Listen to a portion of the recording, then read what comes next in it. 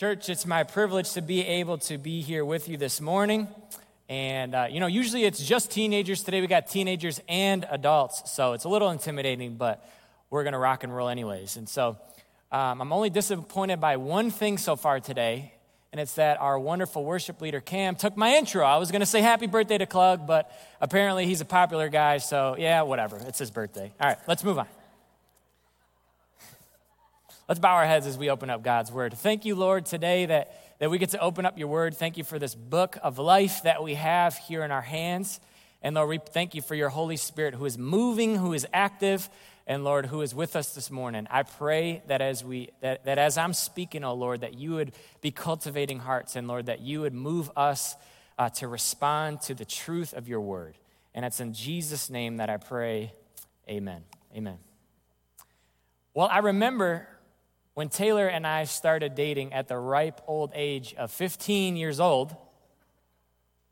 Don't recommend it, but it worked for us. We so desired for the other person to like us that we only told the things that we were proud of to the other person. And so some of the stuff that we weren't so proud of, we just kind of left aside. So about a year or so later, 9 months or so later, things that I thought were true all of a sudden came out, right? And Taylor tells me one small thing that is not the way that I thought, and all of a sudden I'm wondering, do I even know you? And before you think that Taylor's the only guilty one here, it's happened many more times throughout our relationship and our marriage. But I remember this one specific moment, 9 months in, right? We must have been 15 and 9 months at that point. The things that I thought were true about her, at least one thing wasn't. And so I started to ask, do I even know you? And if you're hiding that, what else are you hiding? I believe the fundamental desire of every human heart is to be fully known and yet fully loved. To be 99% known is to be completely unknown. And so if you're known, but it's because the skeletons in your closet are still locked inside, my question is, are you really known at all? And if you're loved because you've only shown the good parts of yourself, are you really loved? Or is it just the facade that you've created of yourself? And so if you find yourself ashamed and fearful because there's a 1% of you that you're not proud of, there's a 1% that you're too ashamed to really bring up and can't share, the question we're asking this morning is, where can you go to find love despite all of your mistakes? Where can we go that even when we are fully known, we can then experience true and full love despite everything being on the table? Today, I want to show you that you and your insecurity and in your hiding and your secrets and your shame and your sins can be fully known by Jesus and yet fully loved. No matter what you've done, no matter what you're still doing, no matter what you'll do in the future, you can be loved.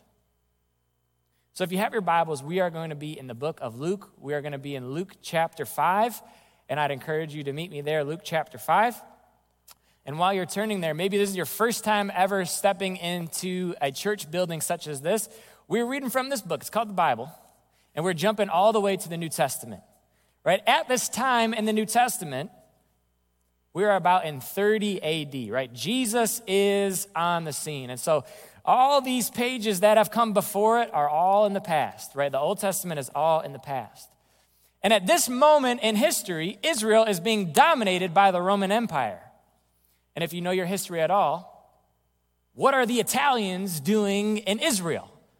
Right? What are the Romans doing in Israel? Well, they are exercising their power, right? There's taxes.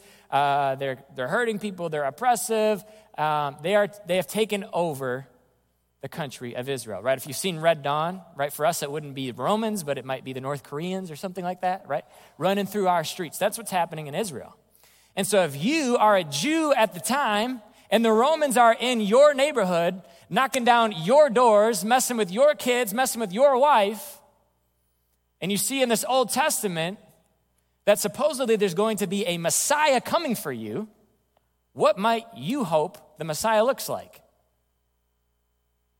I think the Jews probably were hoping for a weapon-wielding warrior, Rambo type of Jesus, who's going to show up with a sword and take out the Romans, right? They're reading that God is going to deliver them through the Messiah, and then here Jesus is, here's the Messiah, but he looks a whole lot different than they were expecting. Instead of a Rambo type, he's more of a Mother Teresa type. He's been with sick and sinful and disgusting and diseased, disabled people. And so let's see why Jesus says that he came into the world and how it relates to our shame this morning. We're going to read in Luke chapter 5. We're going to start in verse 27. They say this. After this, Jesus went out and saw a tax collector by the name of Levi sitting at his tax booth. Follow me, Jesus said to him. And Levi got up, left everything, and followed him. Then Levi held a great banquet for Jesus at his house, and a large crowd of tax collectors and others were eating with them. We're going to pause there. Today, church, I have 3 points that I want to make. First is that Jesus came to transact transgressors. The second is that Jesus came to transfer transgressors. And the third is that Jesus came to transform transgressors. We're going to start with Jesus came to transact transgressors. We see here that Jesus goes after this person called Levi, who is a tax collector.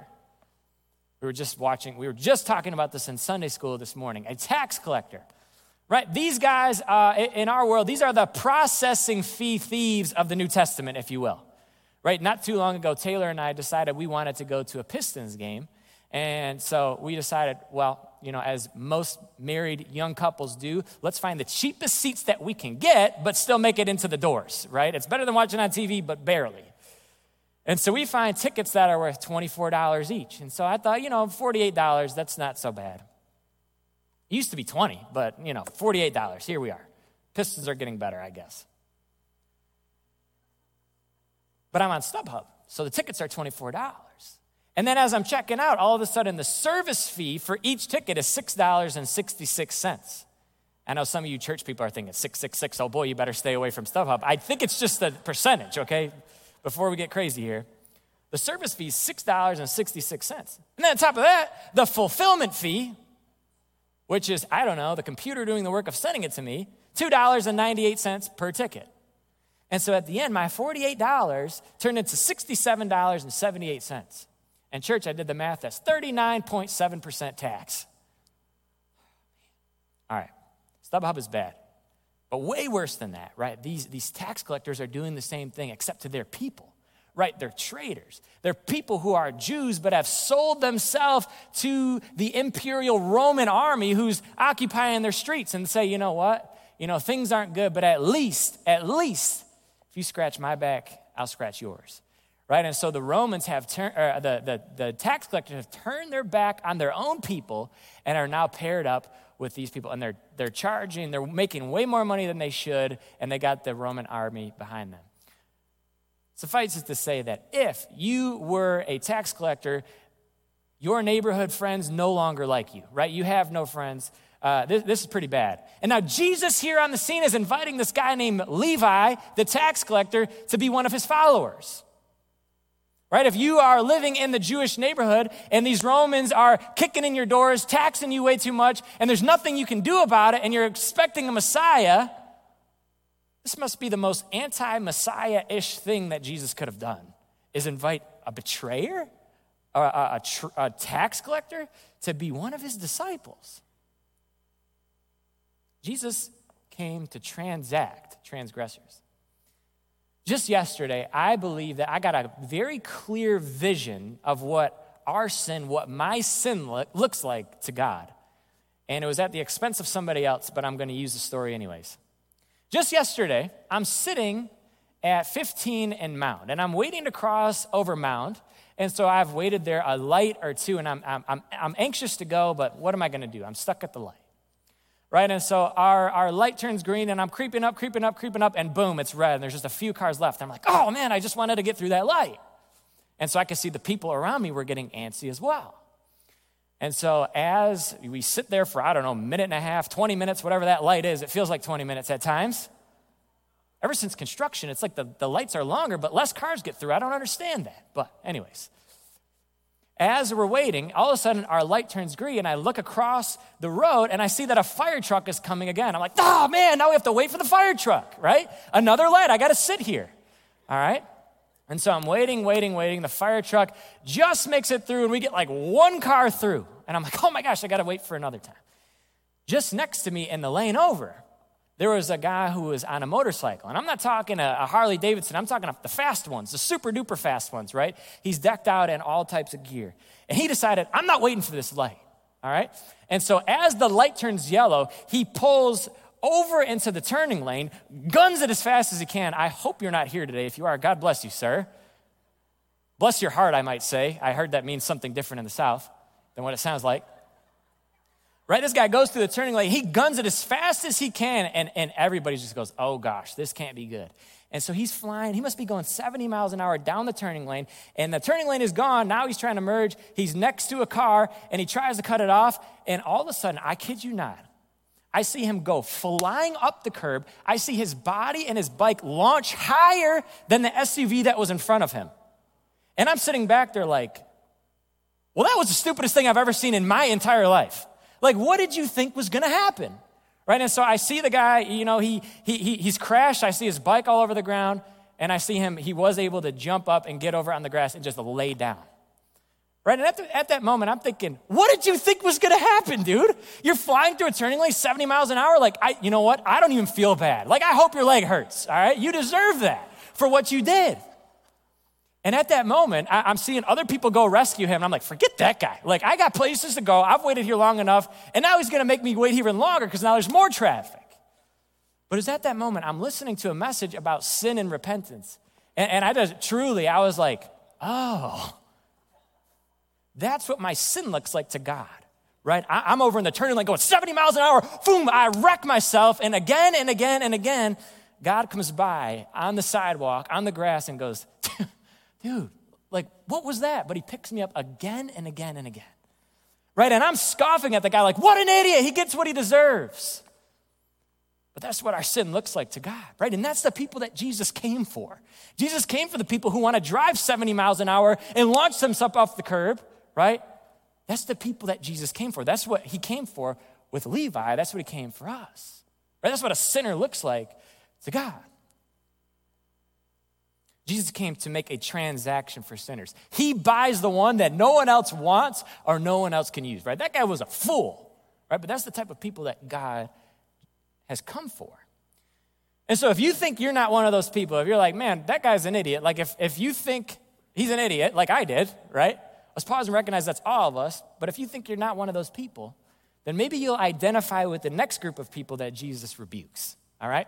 Jesus came to transact sinners, buy them back. Secondly, he came to transfer transgressors. We'll start in verse 30. But the Pharisees and the teachers of the law who belonged to their sect complained to his disciples, why do you eat and drink with tax collectors and sinners? Jesus answered them, it is not the healthy who need a doctor, but the sick. I have not come to call the righteous, but sinners to repentance. Church, Jesus came to transfer transgressors from sinners to saints. Right here we see that Levi throws a party. Jesus says, hey, Levi, follow me. And by the way, I'll be there at 5 o'clock. We're having a party. And so Levi gets a little bit of time. He starts calling his friends. And, as I'm thinking, like, who's the friend of a tax collector? Who's he going to invite? Other tax collectors, right? So not only is one tax collector having a party, all the other tax collectors from the city are joining because nobody else cares to be with them.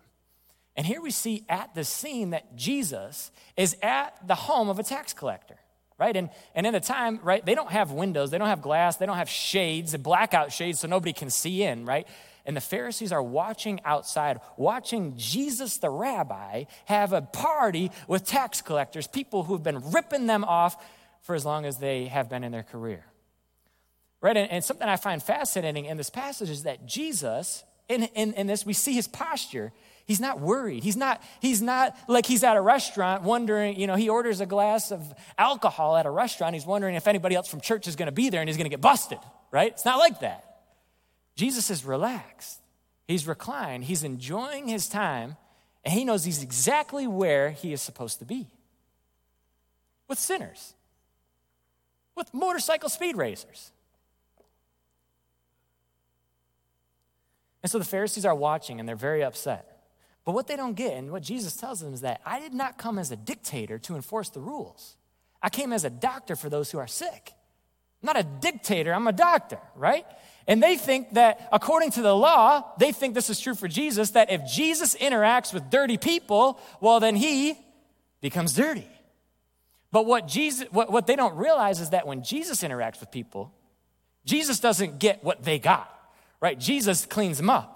It's like when you take a Clorox wipe and you wipe off germs off the table, right? The germs don't make the Clorox wipe dirty. No, the germs get Cloroxed, right? They get cleaned up. This is an antiseptic to germs. And here we see that Jesus doesn't get dirty. Jesus Cloroxes those who are dirty, right? And that's what happens.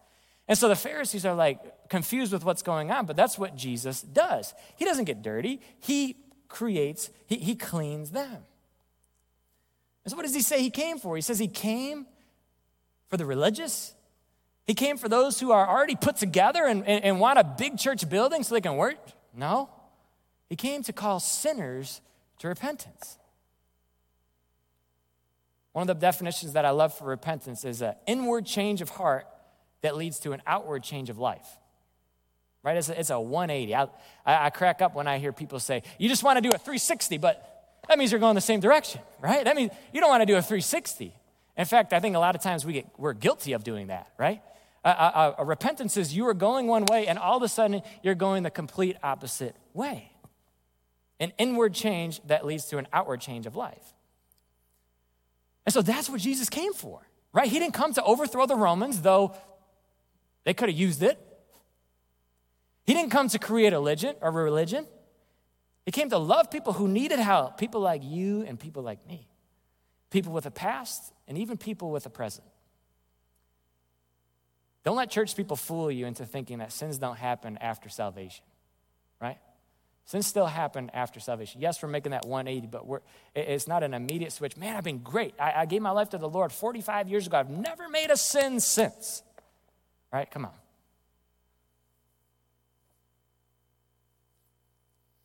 So Jesus makes a transaction for sinners like we saw with Levi. But guess what? He's also looking to transfer them from sinner to saint through the process of repentance, right? I believe this is the point of my message where it goes from a praise God to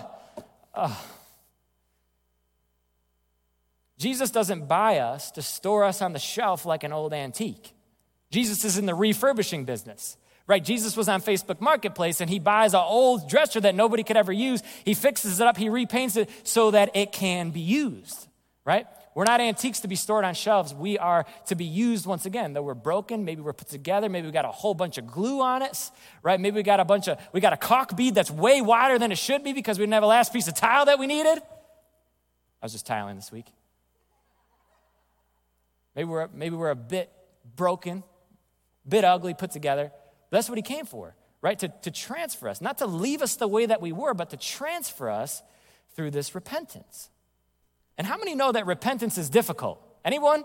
Be honest with that. Repentance is difficult.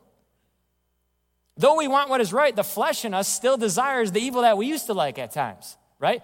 Maybe we come to the Lord and for a year or two, that might be generous, right? It's like, man, I never would want to do anything except honor you, Jesus. Awesome, this is great. And then a couple years down the road, right, as our eyes shift a degree at a time, all of a sudden we find ourselves thinking like, man, I'm back kind of where I started at times. I love this quote that's way too honest.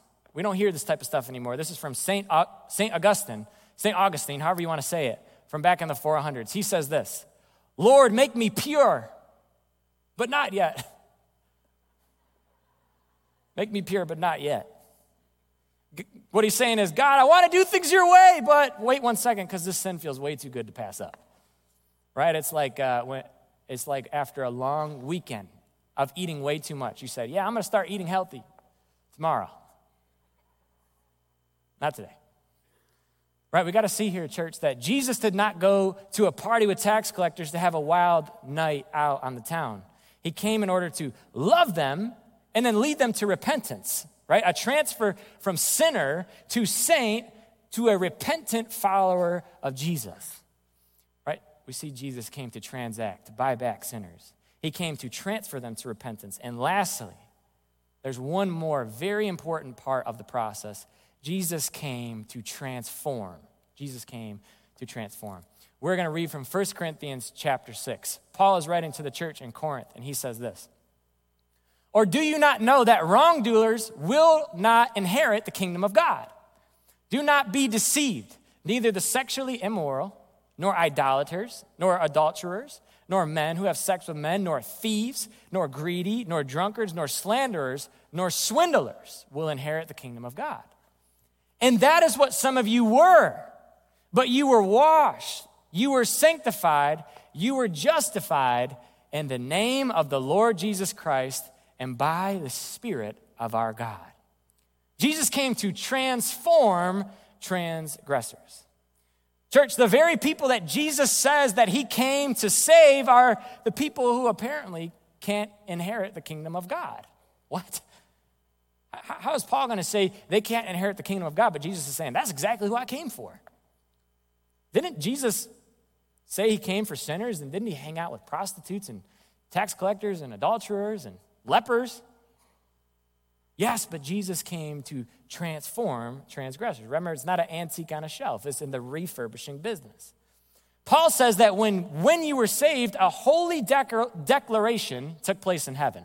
You were washed. You were cleaned up. That sin that you have committed, completely washed clean. Right? I'm not talking about a little shower head, that dribbles out. Some of you tall guys, when you got to kind of duck underneath and it's barely coming out and it takes you 25 minutes to wash your hair. Right? No, this is like a rainfall shower. This is blasting it. This is completely washed clean. Right? This is like a waterfall. And then you were sanctified. You were set apart. You were made holy. And then lastly, maybe one of the things we don't talk about enough in church, you were justified.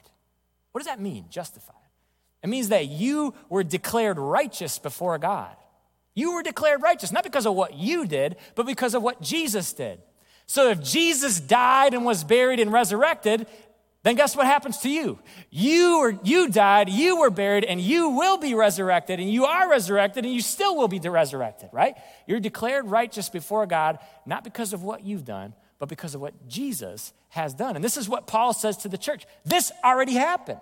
This is all past tense. You were washed. You were made holy. You were declared righteous. That's all in the past. And so are we, church. We are sinners who have been cleaned. We've been made holy. We've been declared righteous before God at the time of our salvation. Past tense. So now what, right?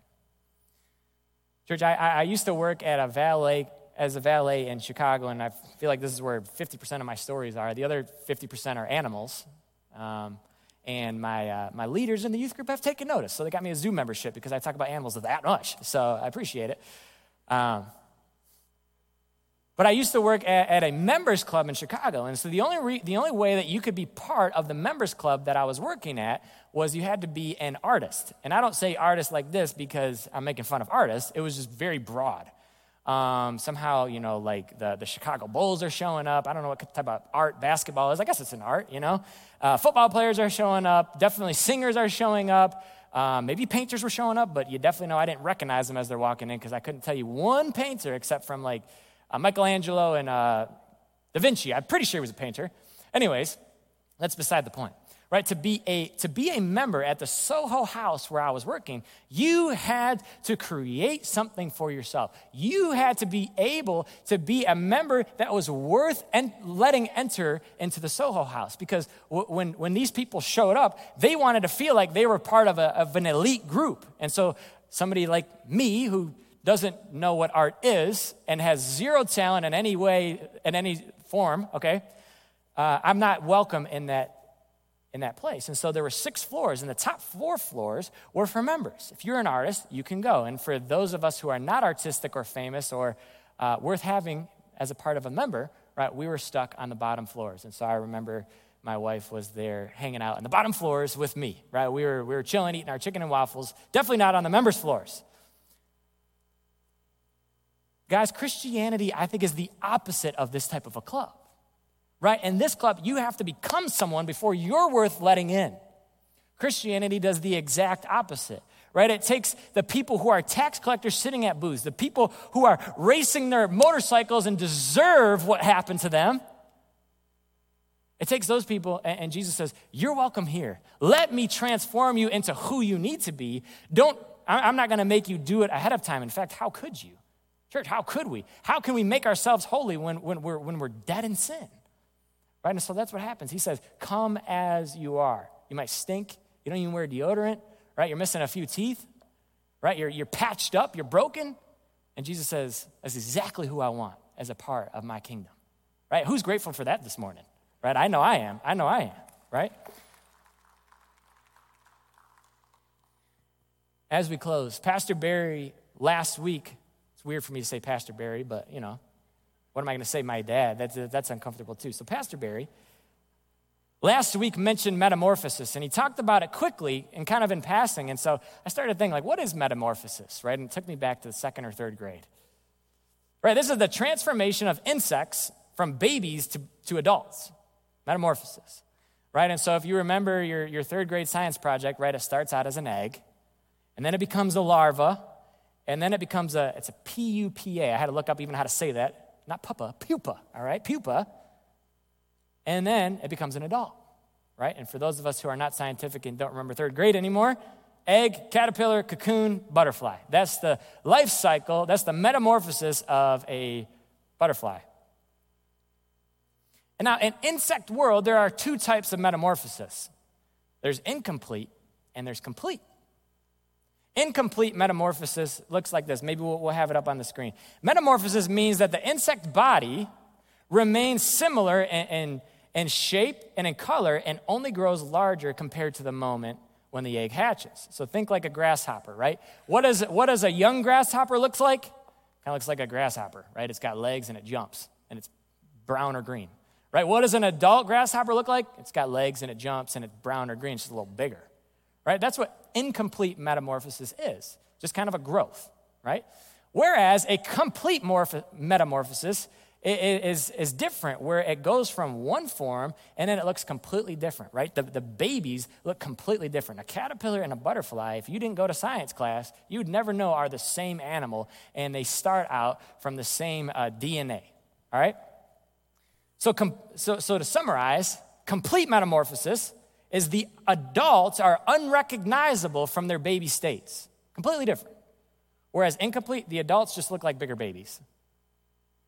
So I want to ask you today, as we're talking about metamorphosis and transformation, maybe you see where I'm going with this. What do you look like today? Are you an older, bigger version of the baby you? Or is your new self unrecognizable because of how far that you've come, because of what the Lord has done in your life? 2 Corinthians 5:17 says, therefore, if anyone is in Christ, the new creation has come. The old is gone and the new is here. Jesus came after sinners looking for complete metamorphosis, right? A complete transformation. Jesus is not trying to raise caterpillars to just become bigger caterpillars, right? He's come to make a walking caterpillar a flying butterfly. So I'm talking about butterflies, all the men in the room for sure are going like, wow, that's so sweet, that's so great. Butterflies, nice, right? But here's the catch. I thought this was so interesting. One type of butterfly's life cycle reminds me of the Christian life. In this stage, this being, if you will, is in the egg for 1 week. So at the end of a week, it hatches. Then for a month, it becomes a caterpillar. So now this being has lived for 5 weeks and starts to wrap itself up in the cocoon. And the cocoon stage for this certain type of butterfly takes up to 2 years. 2 years. Right? So now this caterpillar is 2 weeks, 1 month, and 1 week old, and finally, everything is ready to go. It's ready to fly. And you know how long this butterfly lives? 3 weeks. 3 weeks. You're telling me this butterfly lives about 2 years and 2 months, and it gets to fly for 3 whole weeks before it dies. Church, in this process, the cocoon stage, nothing is happening on the outside that you would ever know. But on the inside, something rapid is transforming. And so every time that you see a butterfly flying around and you see the beauty of it, let it remind you of how far that it's come, right? It started out as a little caterpillar, a little egg. It looked like a hairy worm for a little while, and then it was stuck in a green cotton ball for 2 years, okay? And only now it looks beautiful. Church, the Christian life is the same, right? It ain't pretty, but over time we become what he desires. I think a lot of us, when we come to Christ, immediately we want to fly. This is so cheesy, if you will, but it just is, right? We want to fly. We want to be a beautiful butterfly, but it takes years, right? What if it takes like 95% of this caterpillar's life to finally become what he wants to be? Sometimes in this process, the ugliness shows up. Sometimes people are looking in, they're like, I don't know if anything's happening inside.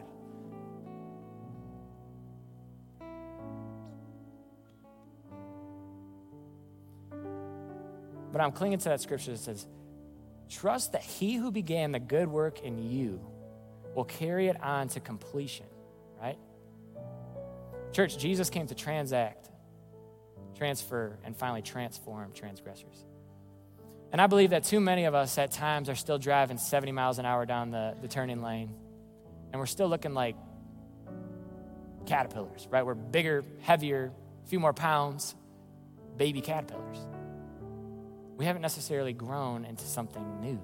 And I think the thing that limits us, right, is not our inability to create a cocoon. Okay, we're not butterflies.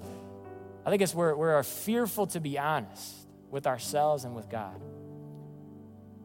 And so I want to ask, what would it look like if you were honest with yourself and with God and you surrendered that last 1%, right? Maybe you're 99% known, and in that way, you're loved. But there's that thing that's in the back of our heads all the time that's wondering, like, man, if I ever shared that part of me, nobody could ever love me. And church, we'll never be fully human. We'll never be fully who God wants us to be if that 1% is in the back of our mind, untouched and unspoken. And maybe one of the difficulties for us is that when we gather in a beautiful building like this and we wear our nice clothes, right, as we're looking around and everyone has nice makeup, nice earrings, nice whatever, we look around and think like, man, everybody else has it together except for me. Everyone else looks so polished, so clean, so well kept, but man, if they only knew what I was going through.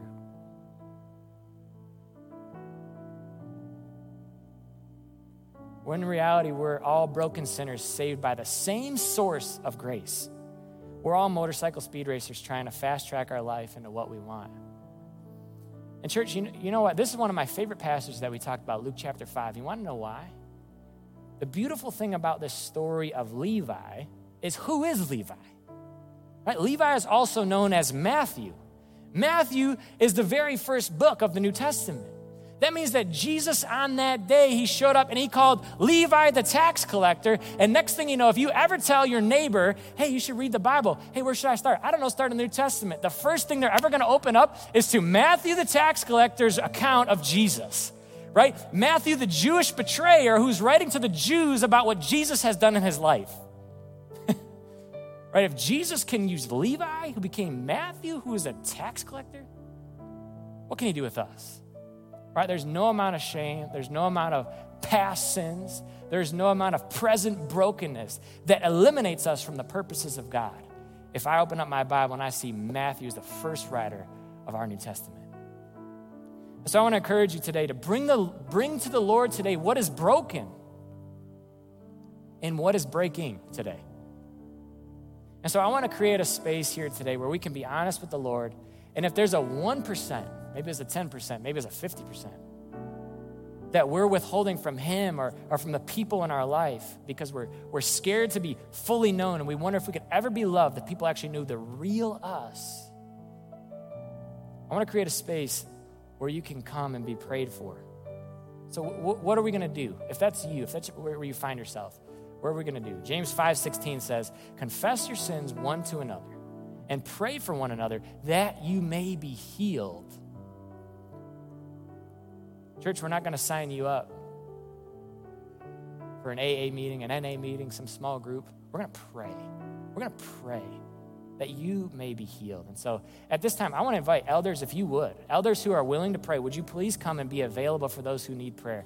I know for me, I'm not walking down until I see an elder available, okay? Maybe that's how you guys are too. I'm not walking down until I see an elder that I can go and pray for. So if elders, if you can come and you be willing to pray, I want to invite us today to bring your shame, your secrets, your brokenness, your breaking to the Lord who came as a doctor to heal. And I want to tell you, for those of us who are not going to get up here, right? If you're sitting way in the back and hopefully you don't have, I want you to take off our judgmental glasses, right? And as someone walks down the aisle, I hope we're not thinking, man, what's wrong with that person, right?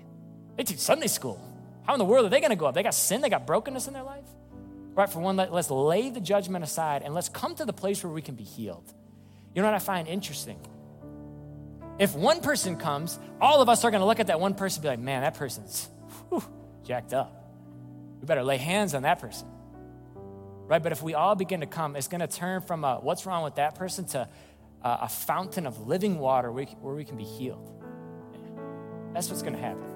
And so I'd encourage you, if you have something in your life, whether it's a sin thing that you're embarrassed about, whether it's something that's out of your control and it's just a brokenness that you need to bring to Jesus, come and be prayed for. Confess your sins to one another that you may be healed. And come quickly. Know that God will love you. He'll know you fully, and he'll still love you, and he'll heal you of your past, your present, and even your future today. And so our elders are not people who are going to take these secrets and they're going to spread them out online. They're going to pray for you, and we're going to believe that God is going to heal you at this time. And so if that's you, why don't you come up front and be prayed for and be bold, right? Don't sit in your shame. Don't sit in your brokenness and wonder, can I be loved? Instead, make it a point to come quickly and come be prayed for, and let's pray that God will heal what's broken inside of us today. Church, if you're still in your seats, just take this time just to keep on reflecting, and if you find yourself not in this situation where you don't feel like you don't have something to hide,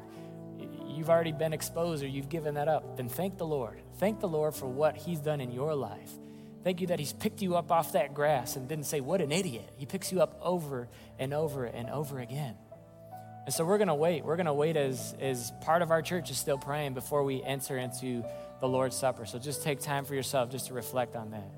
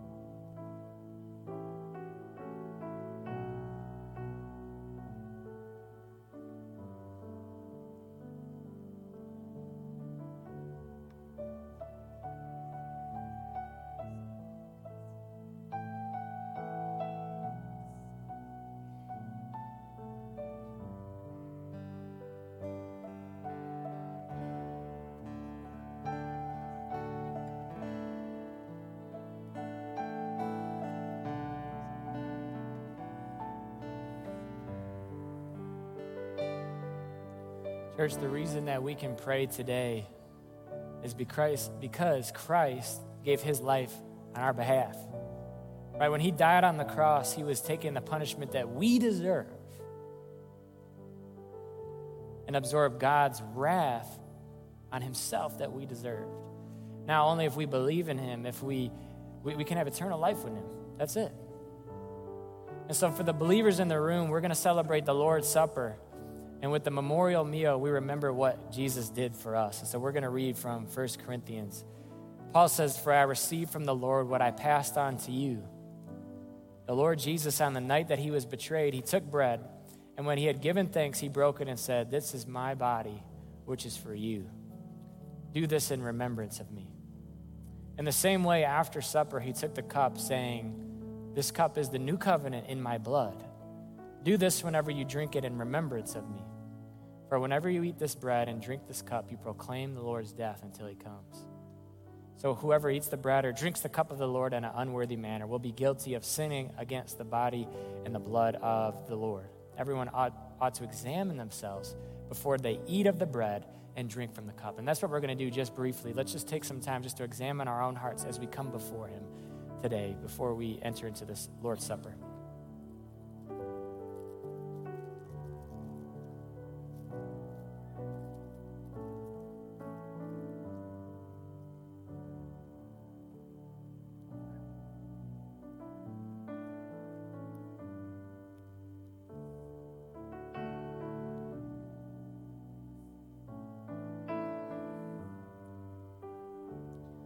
Why don't we take the bread as we pray over the bread? Thank you, O Lord, for this bread that represents your body. Lord, you gave your body on the cross, Lord, so that we don't have to receive the punishment for our own sins. Thank you that you gave yourself on our behalf, Lord. You substituted yourself for us. Lord, as we were flying through the air after a motorcycle crash, Lord, before we even landed, Lord, you took the pain, the consequence, and the hurt that we caused. Lord, you died for it on the cross. Thank you, Lord, for what you did. And Lord, I pray that as we receive your body, you would bless it today. In Jesus' name, amen. Let us take of the bread.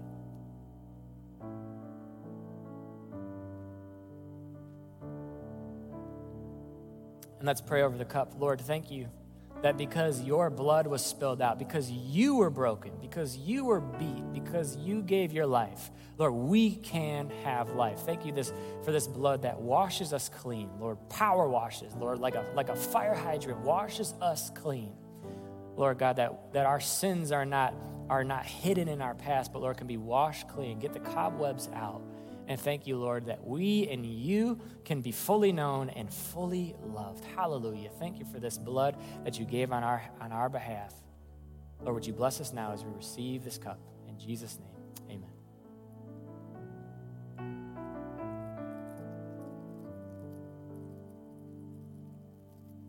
Church, would you stand? Would you stand as we close our service out today? Let's just thank God for what he's done in our life.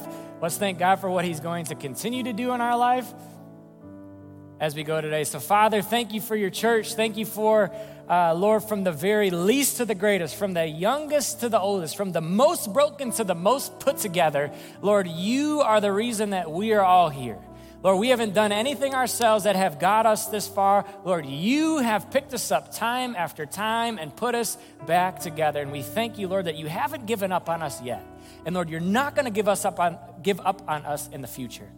Lord, I pray for those who came to these altars and Lord, who prayed for God, that you would heal them the way that you say so. Lord, by their obedience to confess their sins, that they would find healing. And for those in their seats who confess it to you, God, help them in those times of brokenness and those issues in their life.